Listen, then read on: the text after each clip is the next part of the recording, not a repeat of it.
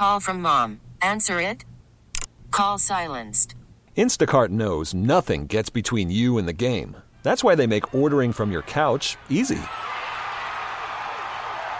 Stock up today and get all your groceries for the week delivered in as fast as 30 minutes without missing a minute of the game. You have 47 new voicemails. Download the app to get free delivery on your first 3 orders while supplies last. Minimum $10 per order. Additional terms apply. All right. That is an awesome song, and here is the performer and the writer, Dax. Dax, welcome to our show. I listened to that song for the first time. I'm an old man, about 68 years old. I don't think I'm your target audience, but that's a phenomenal song. Yeah, I appreciate that, man. And to be honest, for that song, man, the target for that song, not only that, but my music is just really everybody. I try to make songs that everyone can relate to, not really depending on age or religion or anything like that. So yeah, you're a former basketball player. Spent time here in Wichita playing at Newman University under the name Daniel Nwosu, and a very good basketball player, averaged 18 points per game your senior year.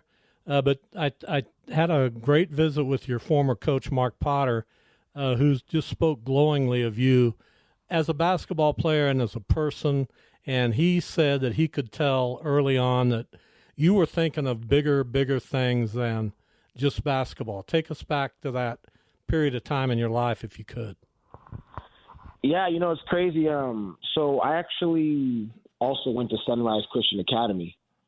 I went there for a year, and then I went to junior college for 1 year in Casper, Wyoming at Casper College. Then I went to Division I at the University of Montana for 1 year, and then I finally ended up at Newman University for my last 2 years. And I could say that, to be honest, I had no ever thought of wanting to do music.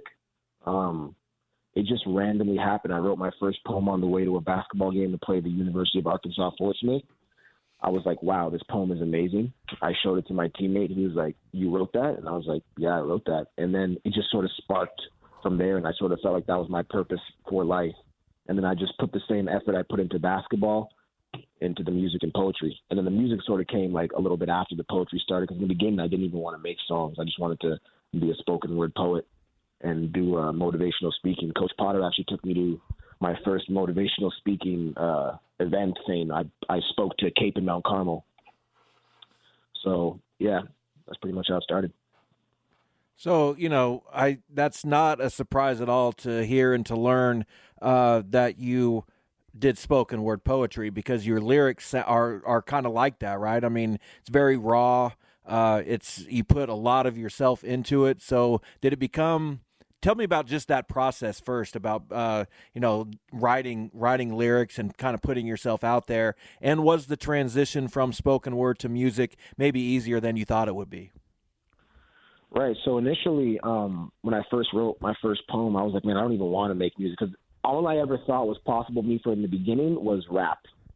But I didn't relate to pretty much all the rap music I was listening to as a basketball player. And, so I just didn't see a space for me in it. So my goal was initially to become the Drake of spoken word poetry. And all my poetry had deep meanings. I used to it's funny to say, because I got a song called Dear Alcohol. I used to walk down to the liquor store, buy the cheap bottle, cleaner alcohol, and go back to my dorm room and just write poetry while I sipped it. And then eventually I tried out, I used to do these little challenges online. I started doing all these videos, and a lot of these words rhymed, and because my poetry would rhyme. So people started trying to spur me on to make rap music, And then eventually I started looking into Tupac and found out that Tupac had also done poetry as well. I went to go watch a movie at the mall, at this cheap movie theater, and then I basically had a dream. I don't believe in dreams, but I had a dream, and in the dream, Tupac said, "Hey, man, you should turn your poetry into music, because music has more stay power. And people will listen to a poem one time and then never come back to it. But if you can put the same type of message in your songs, they can have a bigger impact." So that's when I wrote my first remix to a Drake One Dance. That was a song I remixed for the first time, and it was like a blend of spoken word poetry, rap, and motivational speaking. And then I just sort of kept going from there. Dax is our guest. He has a brand new and hit single, "To Be a Man." It's with Darius Rucker. So the obvious question, Dax, how did you get hooked up with Darius Rucker, and what was that experience like doing this song with him, cutting the video, hanging around with Darius Rucker? So there's some people on my team that knew some people on his team, and then they showed him the song. He loved it, and then I actually got to go. I was in California filming a music video. He was on tour, so I got to go to his show. I met him, and we hit it off right away. I got to chill backstage, go on the tour bus, and all that stuff. And then he just loved the song and loved the message and really resonated with it. So it was just after that it was just seamless. I took a day off on tour because I was on tour when we filmed the music video. It was a couple of weeks ago. And I flew to Nashville in between two shows and had 2 5 a.m. flights, went there early, cold. It was cold, man. And we filmed the video in I think we had him for about 3 hours because he was busy with some stuff. And then, so he was super easy to work with, great guy. Consider him a friend now. And, it's really easy. So you talked about that song, Dear Alcohol, and that's another one that's very raw. You put yourself out there. I'm just, why did you, I guess the question is, why did you write that song? Because it is very deep, very personal. I'm sure that, you have and will continue to get questions about, your own struggle with alcohol and your sobriety and everything like that. So do you welcome all of those questions, and kind of how is that journey going for you?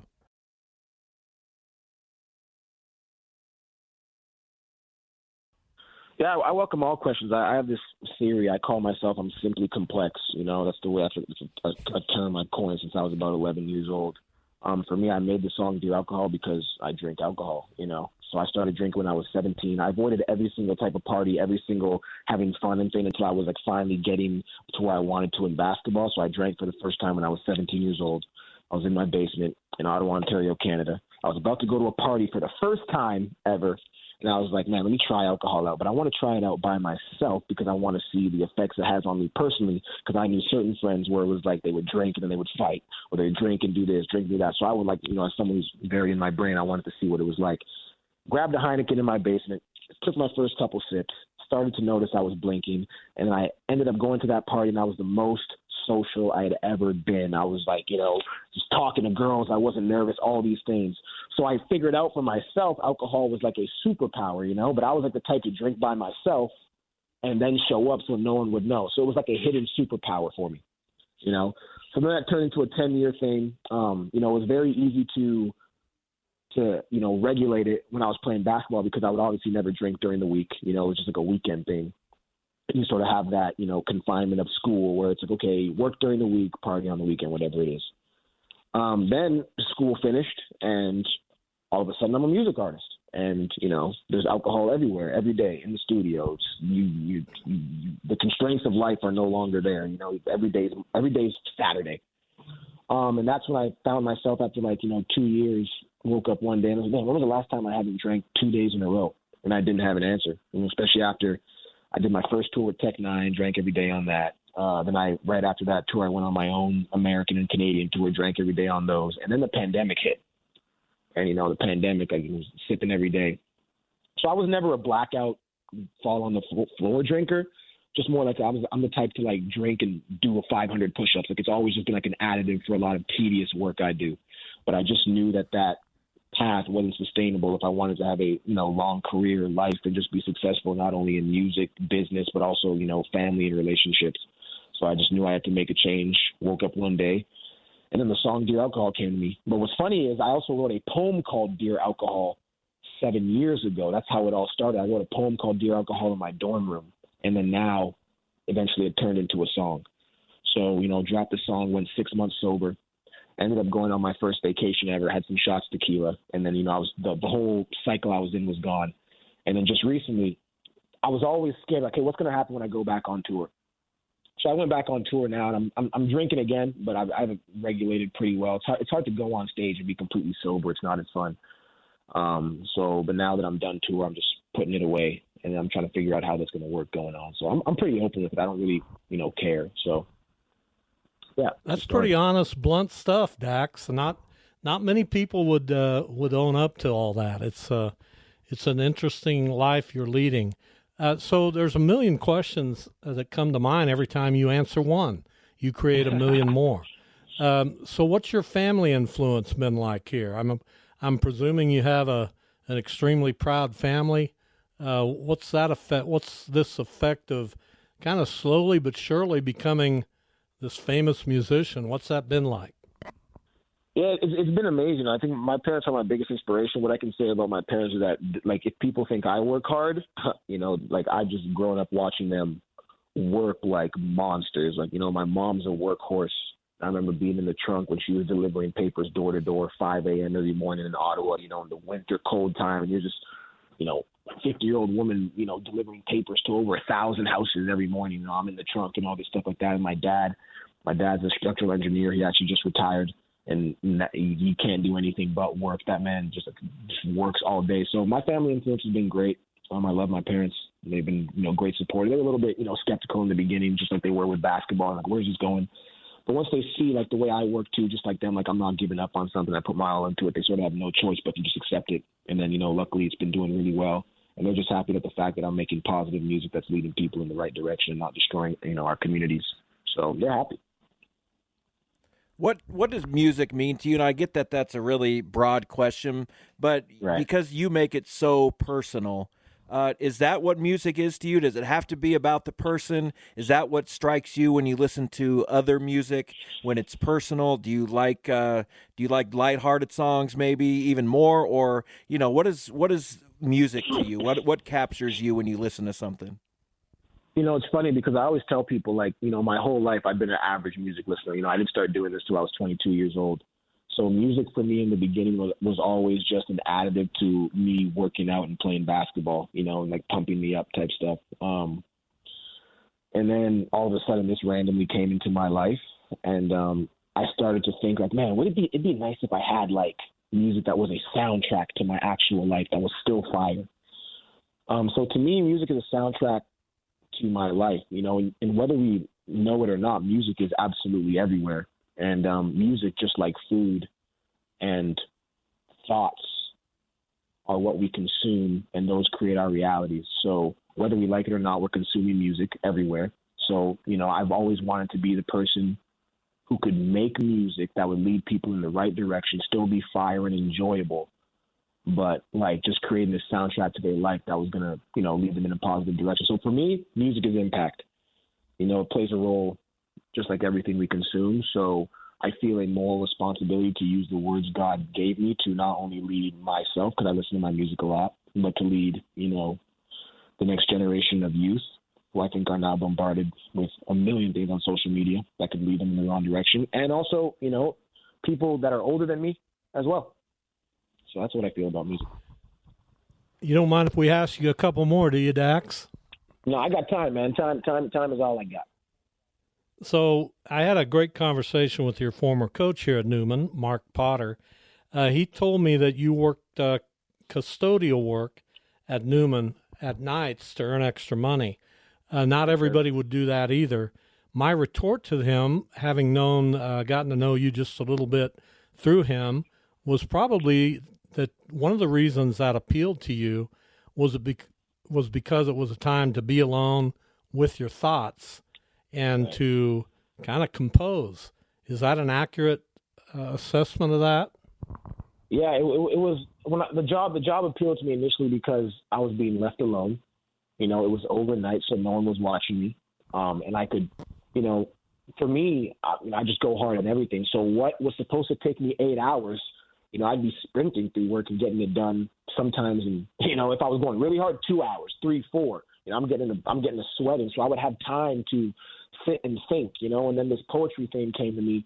So I had a lot of extra time to just like really gather my thoughts. I like being alone too. I think sometimes too much noise, clutters the brain. So yeah, definitely that played a role in liking that job.